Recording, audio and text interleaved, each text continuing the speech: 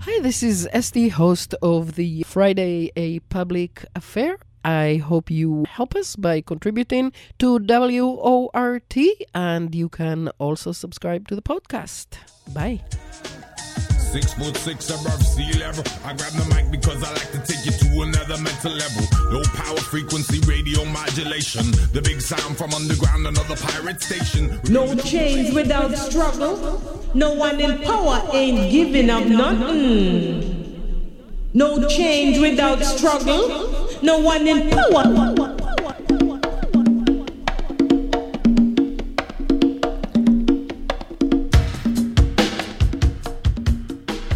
WORT 89.9 FM, listener-sponsored community radio, Madison, Wisconsin. And hello, welcome to A Public Affair. I am Chidi. Before we get to our show today, I need to thank the 12 or so who pledged and donated last week right here on the show, and also the 11 who donated to the Facebook fundraiser for the same purpose. Together, we made it to a very nice amount. Thank you, everybody, so much. Really appreciate it. It was kind of difficult last week. But that's because I was given a ridiculous goal. So I'm glad that we have raised plenty and we're doing good. We are going to be talking today about what's called the Atlanta Public Safety Training Center. You probably have heard about it as Cop City. And with us to discuss it is George Chidi. He's a columnist for Decatorish.com, a former staff writer for the Atlanta Journal-Constitution, and former city councilman for the city of Pine Lake. He also contributes commentary to Fox 5 Atlanta. Thank you, George, for joining us today. Can you explain, first of all, what is that Atlanta Public Safety Training Center? What's the purpose of it? What's its history? So it's interesting. By the way, thank you very much for having me. Our pleasure. So the Atlanta Public Safety Training Center, and activists here have been calling it Cop City because it's shorter. It's I think it also means to build an 80. And I'm going to call it Cop City, mostly because it irritates the city, but also because it's just shorter. The city has proposed an 85-acre training facility for the police and firefighters. And on the surface, it's fairly anodyne. It's basic. It's not basic. I mean, it's going to be the largest training center of its sort in the Southeast United States. But, I mean, on its face, would not necessarily be controversial. There'd be a track for training drivers, a burn building for firefighters, classroom space, a firing range, stables for horses. There is, however, also a mock city, which is 4 relatively small buildings that police would use for breaching training, SWAT stuff. And that raised an eyebrow. So did the fact that they're building it on land that has been described as environmentally sensitive. People are very sensitive about tree cover in Atlanta, let me just tell you. But there was also a question about whether or not runoff from the development would exacerbate flooding in a historically Black community near where they want to build it. The entire process of permitting and zoning and planning this has been less than transparent. Let's just say the city has gone out of its way to make it hard for opponents to get in the way. And that came to a head a couple of days ago when a funding vote came up. 300 people testified against it. And basically, there were like 3 people who said that they should vote for this. And the city council still voted to fund it 11-4. Yeah, we've seen things like that in Madison too. But let's then start talking with the where it is sited it's right outside of Atlanta, but it's actually a forest. I actually remember seeing an episode of Atlanta, the series by Donald Glover, where Paperboy gets lost in that forest, and that is where they want to site it, correct? It is, and there are two ways to look at this. Like, on the one hand, it's like the largest forested city-owned land that they've got. There are 300 acres of forest there. And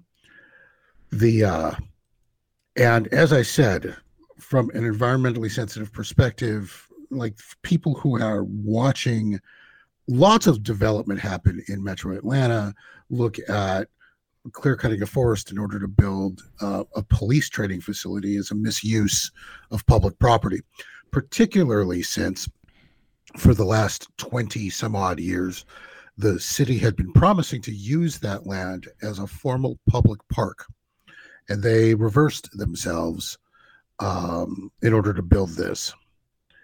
So on the other hand, and like, just taking the city's perspective on this for a moment, the forest in question is only about 1% of the tree cover of the neighboring county. And there are developments that happen which are multiple times, like, they're gonna cut 16,000 acres of forest down in a county outside of Atlanta in order to build subdivisions, and it doesn't raise the kind of protest that an 85-acre, training facility the size of a Walmart shopping center is raising here. And I think part of that is ideological, and I think part of that, frankly, is because of where it is. This forest is in the middle of a historically Black community that has been underinvested in. And we have a very serious environmental issue in DeKalb County with runoff. Houses are getting flooded, and the folks who live in those houses tend to be very poor, or not very poor, but poor. And the county and the city look like they've been giving short shrift to those environmental concerns. Mm-hmm. Well, and I'm also wondering about that Black community. You say that it's been underinvested. Has it also been over-policed? Yeah, I would say so. But you could say that of essentially any Black community, African American in the United States. And it's an extraordinarily interesting question to pose to DeKalb County when we're talking about policing. This county is majority Black. Its elected officials are majority Black. And unlike a lot of large municipal police departments, its police department is also majority Black. There is a meaningful divide within the Black public of Atlanta about how to approach policing things. Because there are a lot of Black homeowners who are in Atlanta middle class, including some who are near the community, although that the community near the training center is much more likely to be working class or working poor than middle class. But middle class Black Atlantans are as likely to be looking for more policing as less policing. And I know that might be surprising for some of your listeners to hear. It was surprising to me as I was reporting through this. There's a very significant political question, like, within the public, about, specific to Atlanta, about whether or not the lack of police responsiveness is itself an act of racism. Black homeowners call the cops and nobody shows up. White homeowners in the rich parts of Buckhead in Atlanta call the cops, and there's like 10 cop cars in 90 seconds. For some Black people, that smacks of racist intent. The problem is modern policing tends to target people of color, and particularly when you're talking about poor people of color, The relationship with police officers here is not solid. Yeah, and we have seen, of course, black police brutalizing a black motorist not that long ago. So somehow it seems like the issue of police, rather than serving and protecting, but instead seeing just us, the citizens, as enemies, is more important than the question of color here, doesn't it? Yeah, there's a lot of nuance, and let me back up for a second. I want your listeners to sort of understand my perspective on this. Sure. So I've been writing about criminal justice issues when I haven't been working on them directly for the last few years, and I've been trying very hard since there was an increase in violence in Atlanta and across the country that started in 2020. And I've been very carefully looking at the reasons why, rather than just reporting through this person got shot or that person got shot, but to talk about what's driving this crime so that the political response to it would not be a knee-jerk, let's just hire a bunch of new cops and criminalize everything response to that. So when I'm looking at I've started to look at the Cop City issue in that context. Cop City became a thing that was approved of because of an unprecedented increase in violent crime in the city of Atlanta that seems to have receded. Crime started falling off a cliff about 1 year ago, almost to the day. And I don't think that the local politics of that has caught up. So there was a shift. Like there was a meaningful political shift, both in terms of how politicians were approaching this and how the public was approaching this, in terms of what they were expecting out of their police department. There was a long, years long path toward criminal justice reform issues in Atlanta, where we wanted to close a sprawling city jail that was basically empty, and eliminate cash bail for indigent defendants, and reduce the criminality, particularly around marijuana. The city of Atlanta decriminalized marijuana to the degree that it could. Mm-hmm. There's this progression of very interesting changes to criminal justice policy that stopped in 2021. And I'm concerned that this is like the last stake in the ground, and that whole movement is just dead.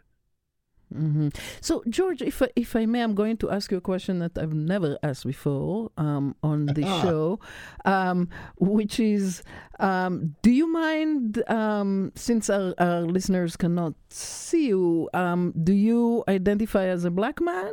Is that a fair question? May I ask that? That's the first time I've been asked that in a while. I've never asked it before. African American. So my father is a Nigerian immigrant. My mother is French Canadian and Polish. Uh-huh. I am biracial. I identify as both black and white. I am identified as black everywhere I go, particularly when I'm in a really high-end store in Buckhead, if you get my drift. I get your drift, yeah. I mean, I'm white, but I have an accent, so I also get these things happening to me, The police not coming when I call or not taking my report. On the other hand, they do take note of me when I open my mouth. Anyway, let's get back to Cop City. So I know what I sound like. I mean, it's funny. I'm sorry to sort of jump in, sure. But I know I sound like Albert Brooks. I sound like the dad from Finding Nemo. And now that you've heard that, you can't unhear that, and it's bad. But trust me, like I look more Samuel Jackson than Albert Brooks. Yeah. Just do what you can with that. Okay. Well, thanks for all these clarifications. So Cop City, what is the cost and who is paying it? Well, that's an excellent question. On paper, it's a $90 million project that initially had been proposed where the city of Atlanta would pay 30 million and private donors run through a foundation called the Atlanta Police Foundation would raise the other 60, with some part of that funded through the renting of this facility to other police departments.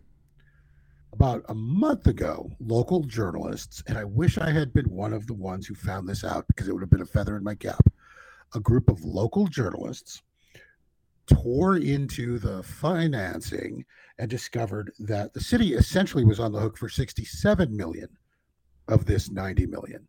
That the city was going to continue to pay a $1.2 million rental fee to this foundation, which would help that foundation cover a loan it was taking out in order to do the construction. It's one of the reasons why, like, the world has been hitting the roof over this thing lately. Because the city is swearing on a stack of Bibles. No. It's always been 60 million out of our pocket. And all of these people who've been misinterpreting the things we've very clearly been telling you for the last 2 years are just wrong. And it's the most gaslighty horror show of public communication on a thing like this that I have seen in 30 years as a journalist. Like, just a straight, at the municipal level anyway, like just a fabrication of the history of the communications on this. Mm-hmm. And what is the Atlanta Police Foundation? So the Atlanta Police Foundation, it's an organization that's how do I put this?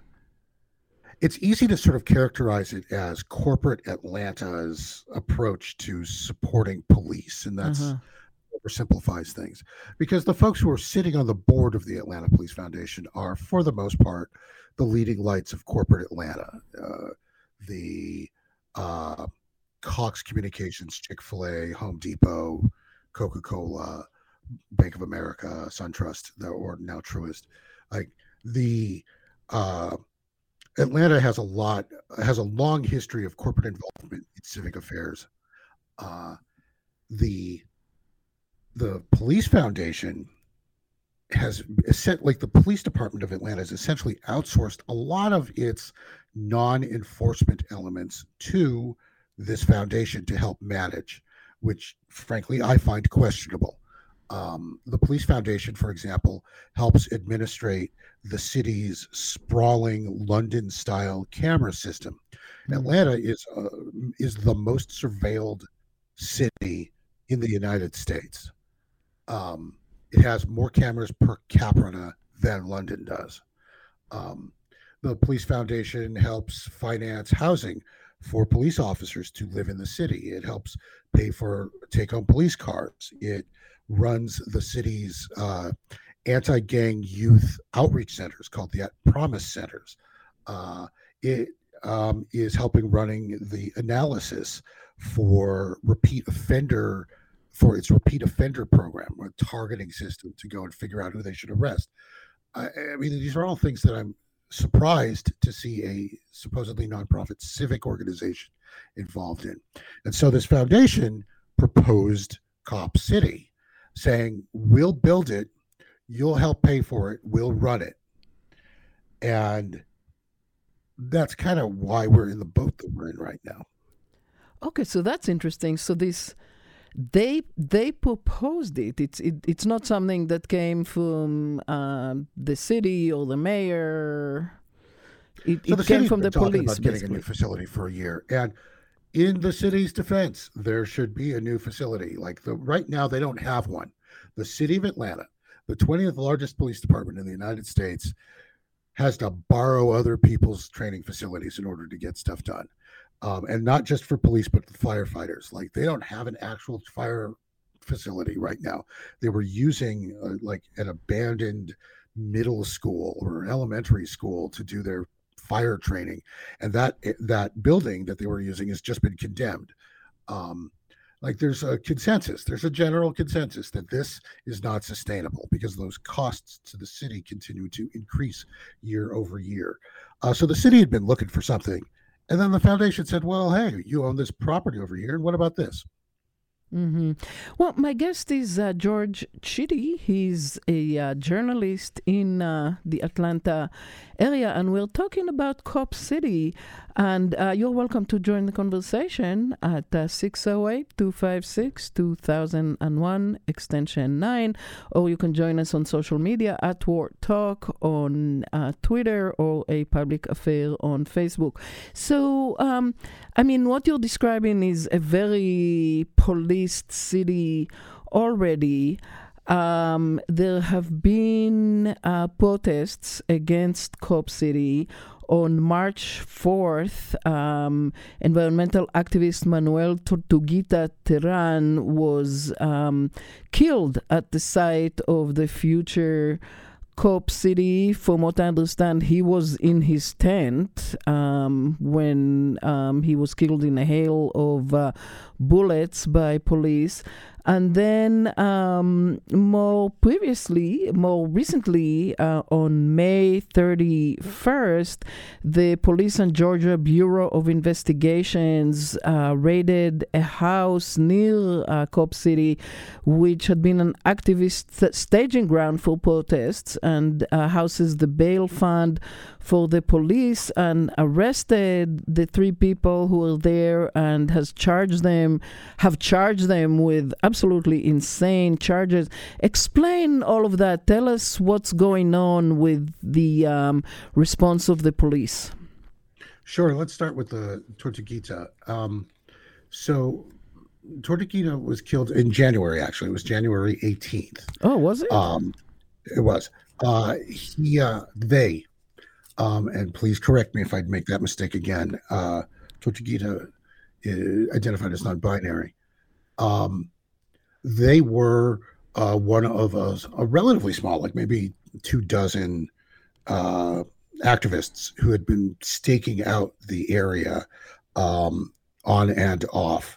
There had been some sporadic vandalism through the course of their demonstrations. Some vehicles had been torched. There had been devices left in the road. Police were starting to step up their enforcement because they say these acts of vandalism had become more violent. And there had been a series of threats made on elected officials and other officials associated with this. So let me say this. There's a distinction to be made between the Atlanta Police Department's enforcement of all of this and the state police's enforcement of all of this. As I was saying, Atlanta, majority Black, everybody in charge is Black. But we live in Georgia with famously a very Republican governor and a Republican attorney general and a Republican head of the Georgia Bureau of Investigation. And the state patrol was enforcing at the site. And it was 6 state patrol officers, apparently, who opened fire after one of them was shot while they were trying to enforce things there. Like a state patrol officer was shot, and according to those police reports, they returned fire. They found a gun near Tortuguita, and more recently, they found gunshot residue on Tortuguita's body. But there are still very open questions about whether or not it was actually him who was shooting at the cops. The autopsy report suggests that he was sitting cross-legged with his hands in the air when he was killed. When they were killed. I do it. Why am I doing that? I'm so sorry. Thank you very much. The shooting of Tortuguita set off this wave of additional protest, vandalism downtown, and then and just the degree of activism and animosity began to rise. Like a week or so ago, 2 weeks or so ago, the GBI, the Georgia Bureau of Investigations, again, not the local folks, swore out a warrant to go arrest these activists. And their warrant described them as domestic violent extremists, as designated by the Department of Homeland Security. The Department of Homeland Security has since disavowed that language when describing the local protests here. But the Department of Homeland Security, and I have to say this, like under the Biden administration, some person at the Department of Homeland Security issued a security bulletin on the 24th that described things in Atlanta as being conducted by alleged domestic violent extremists. The very next day, Chris Carr's agents walked into a court in DeKalb County and swore out warrants. And so I'm not the only one. There's been inquiries made at this point by Georgia's two Democratic senators, John Ossoff and Raphael Warnock, about what happened at the Department of Homeland Security where this kind of messaging would emanate about these protesters. Like the world is up and is like there's like the sentiment around these arrests is sharply negative in Atlanta, more or less by all quarters, because they're not accused of an act of violence. And by making these arrests, it essentially criminalizes the act of donating to the legal defense of somebody engaged in civil protest. That is a bridge too far, even for people who are moderates, who are looking at the Cop City question. Whose side do you want to be on? Chris Carr's side, or do you want to be on the activist and side? Chris Carr is the Attorney General. Yes, Chris Carr is the Attorney General. Mm-hmm. You're telling a Democratic voter in the city of Atlanta, pick Chris Carr or the guys in that house.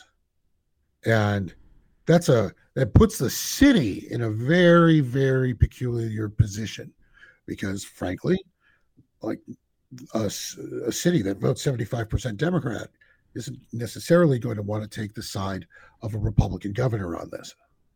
Yeah. Well, and even the judge that they will put in front of denounced, in a sense, the charges that were put on them. Is that correct? That is correct. It was surprisingly skeptical. It wasn't the local district attorney who was arguing the case, like when the activists were looking for a bond. It was the state's prosecutor. It was an assistant attorney general, a deputy attorney general. And the magistrate judge is looking at this like, you don't actually have anything here that says that they were engaged in anything that I would think of as illegal. And I think that's part of the reason why normally if it's a domestic violent extremist, you're looking at bail numbers like where you can buy houses. And instead they all got $15,000 bonds, which is like an afternoon's work for the folks who raise money. There was no shortage of money raised after this. The city has a history of activism that will resist this. Yeah. Going back to Martin Luther King or probably even before that. Very much so. Yeah. That bail fund predates Cop City. That's the craziest thing. That bail fund was established in 2016 around the early protests, around the Brown protests in the early stages of Black Lives Matter. Mm-hmm. Before Cop City was a twinkling in anyone's eye. The idea that it's now become some sort of vehicle for supporting terrorists is a tremendous surprise to all of the very mainstream local supporters who have donated money to that fund in the past. Yeah. So, but still, from what I read, there is a total currently of 42 activists that are facing state domestic terror charges, 3 others who are facing hefty felony intimidation charges for distributing flyers that name the police officer connected to the killing of Tortuguita. What's going on here, and what do you think? Where is it going? So that last bit with the flyers is super interesting because I can't imagine that doesn't get thrown out of court. And I also can't imagine that the prosecutor and the police officers who brought that case are unaware of that. The the people who are distributing so let me start with this. The Georgia Bureau of Investigation did not want to release the identities either of the police officer who was shot or the police officers who reportedly returned to fire. And that's unusual. Normally we'll see those names. But the GBI says that police officers have been threatened personally, and so they're withholding that information. An autopsy report released the names of the police officers, and they were listing them in terms of the guns of these officers were used to do this shooting. Activists printed flyers that had those names on it. And on the basis of that alone, bearing in mind that any journalist who published those names would go unpunished, on the basis of that flyer alone, police officers charged them with an act of intimidation. It's absurd. But that absurdity, to some degree, is the point. Chris Carr, Attorney General, almost certainly is going to run for governor in 2026. And he wants to be able to distinguish himself from other very conservative Georgia politicians by saying, look at what I did to these Antifa guys in Atlanta. Look at how strongly I stood up against left-wing terrorism. There's a political element to this that's local to Atlanta, to Georgia in this regard. And it's distorting justice. I think I could say that.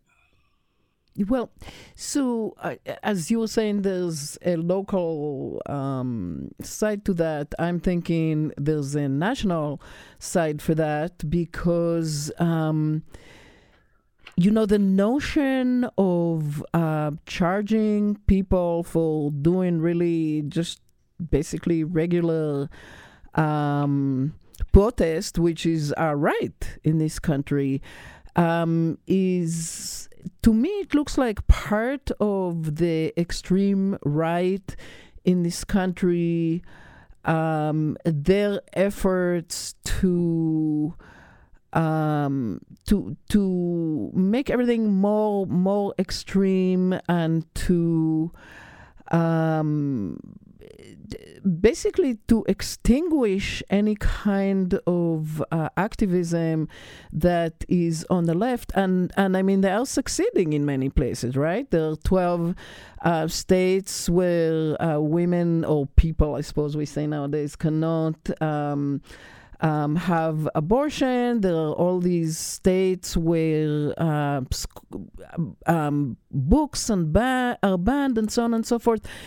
I think all of this would have been unthinkable just 5 years ago, but this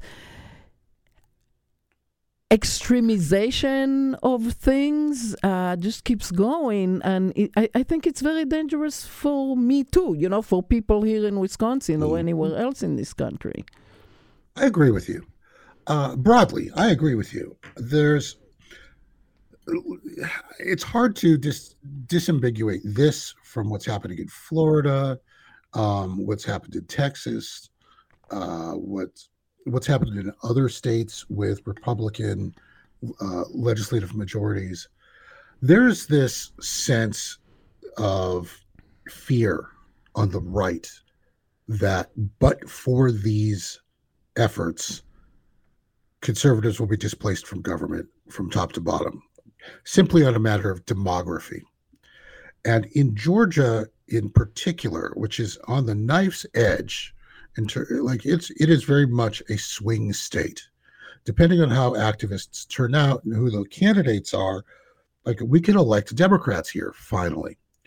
There is a sense that the protests of 2020, that the sight of Black people in the street in 2020 and the political galvanization that followed that delivered Georgia to Biden.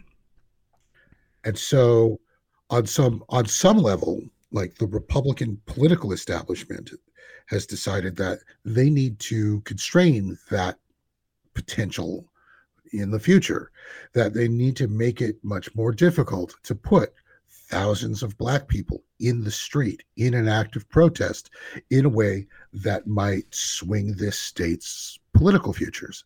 And so it's not just let's arrest these protest leaders, let's arrest these activists and organizers. It's let's make it, they didn't actually do this, but let's make it legal to run somebody over in a car if they're protesting in the street. Let's change the laws around what is or is not an act of domestic terrorism. This is, I think this is a continuation of that. And it's fear. It is political fear that they're gonna lose. Mm-hmm. Yeah, so calling people, again, who are engaging in just protest, domestic extremists, while also people like Nikki Haley and, of course, Trump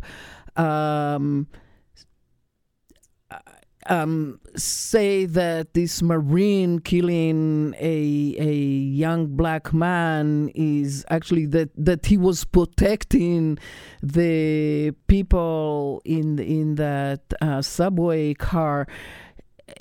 It's I don't know. That frustrates me more than almost anything, and I'll tell you why. When protesters were being arrested here around the Tortuguita death, people raised money, and suddenly the Attorney General shows up to arrest the people who are raising money and using that money.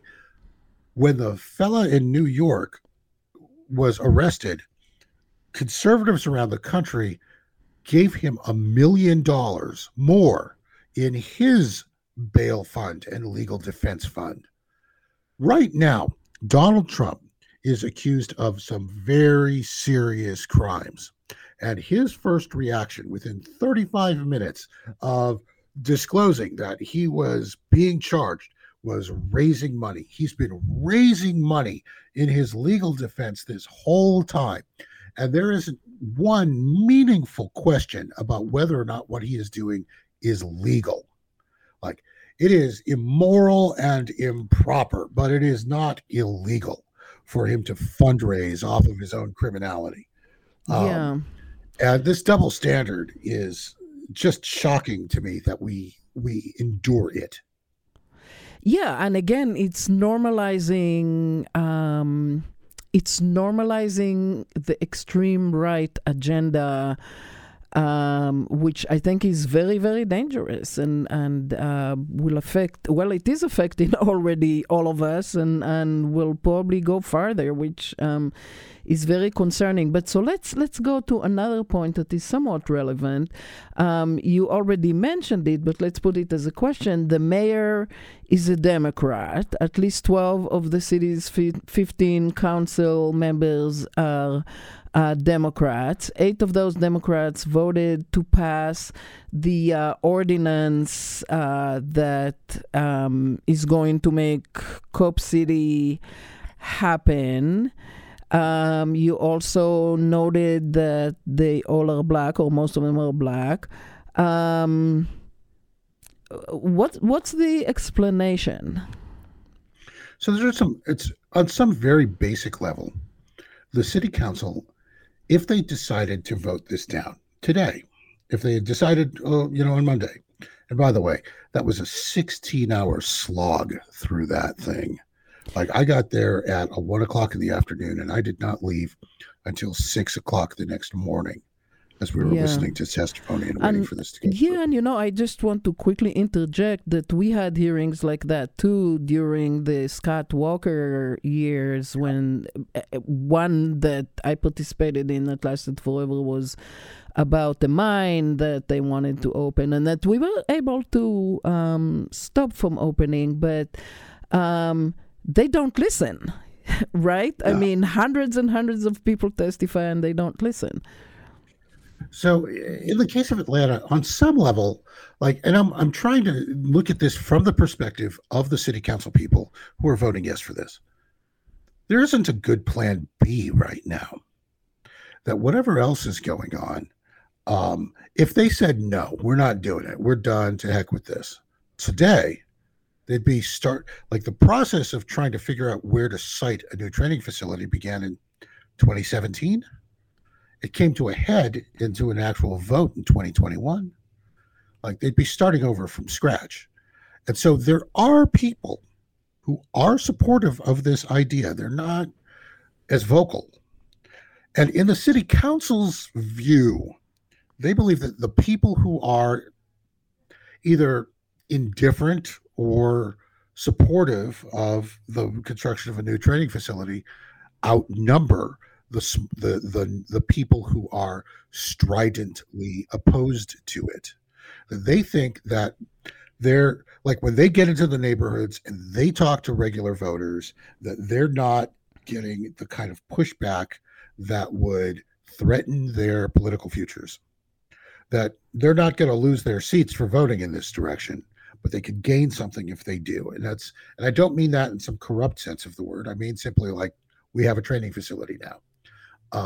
Their view is that the people who were showing up were on the political fringe on the left, that Democratic, and I'm sitting there and I mean, I could see who was in the audience. A third of the folks in the audience were Democratic Socialists of America, Party for Socialism and Liberation, the straight up anarchists I've known for a long time because I know anarchists in Atlanta. But I knew half the people in that room, and they weren't fringy. They were activists, Democratic Party activists, I might add. The people who knock on doors and raise money and phone bank. And I think there may be a fundamental political miscalculation here that I'm not going to be able to really look at for another year, but they're guessing that they've got the support, and I'm beginning to wonder. Well, and you make a point in one of your articles that, again, I want to put it in a larger context, that these are the people who go and knock on doors for Democratic candidates. And if they are disappointed with these candidates, or currently, with these city council members, and no doubt they are, and maybe even disgusted, they will not be supporting their campaigns in the future, and Georgia might fall to totally Republican hands, and that will affect everything that happens in this country. Right. A good friend of mine here every Monday morning tweets, "There are no slow news days in Georgia," and he's right every single time. Donald Trump's going to be here. His first stop after indictment is Columbus, Georgia. He's doing the Georgia Republican Convention. Georgia's a swing state. There aren't a lot of swing states. And if Georgia turns back into a red state in a political race in 2024, that might be the margin. There are ramifications to these very granular, very local things that ripple out and could affect the rest of the world, which is why I think we get all of the piling in attention that we do. It's why I'm never going to be out of a job. There's always something going on. Yeah. Well, and you mentioned Senators John Ossoff and Raphael Warnock, which I think, again, a lot of people throughout the country were very happy to see them elected, but they also have been mostly silent about this whole situation. What's their role here, and how have they responded?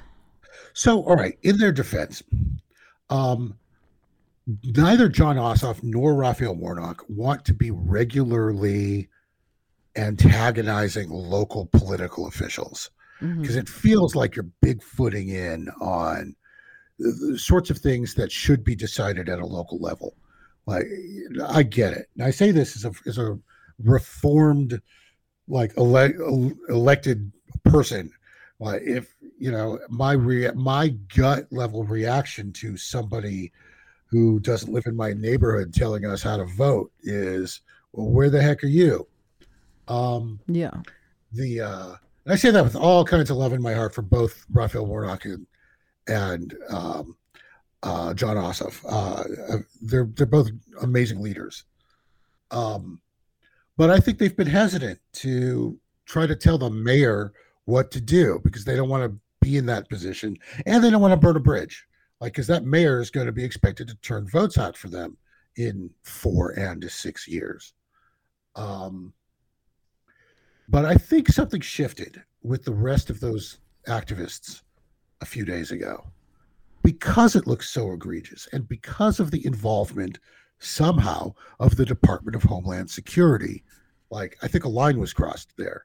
The minute the Department of Homeland Security's posture on this became a question, it became a federal issue. And if it's a federal issue, you should expect your congressmen and you should expect your senators to be saying something. Yeah. Yeah. So one thing that the activists have been saying that $90 million, that's a lot of money. What about putting, a fraction of this money into mental health training and into teaching cops how to disengage rather than kill and so on and so forth? Is there any money going into things like that in Atlanta? So there is money that's going into things like that in Atlanta. And some programs that I think are actually that should be looked at as a national model, like the Pre-Arrest Diversion Initiative in Atlanta. At the last moment in the city council meeting, the city council amended their ordinance on the Cop City thing to mandate that there be training like you just described. And that mandate had been missing from the discussions earlier. I think we've got to dig a little bit to see exactly what that's going to look like. Because while there was a mandate for that training, there wasn't a dollar figure attached to it. Of course. And until you can tell me exactly what kind of resources are going to go into it, and what you're willing to give up to get it, like I question how real it is. Yeah. So the police in the United States, generally speaking, has been militarizing in many ways in their training and in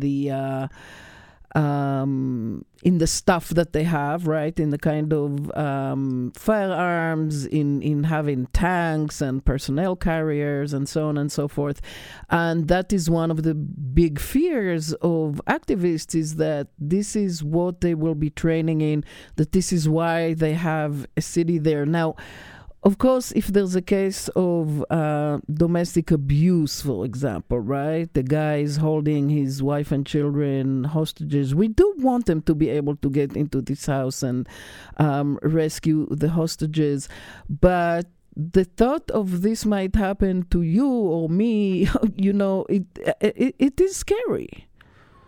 I have to say, there's an element of this that's local around that training. You're right. Like, there has been an increasing militarization. Some of that's equipment. Like, for example, Atlanta's got a sonic cannon that they can use to disperse protesters, which is absurd. Mm-hmm.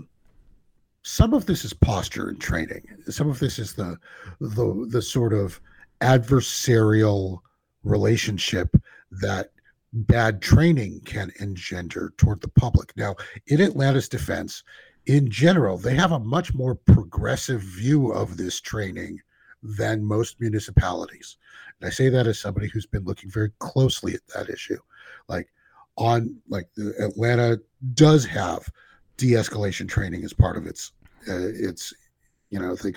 For the folks who have been most stridently opposed to the construction of Cop City, their posture is there is no amount of training that can reduce the harm that policing does, because policing is an inherently harmful institution.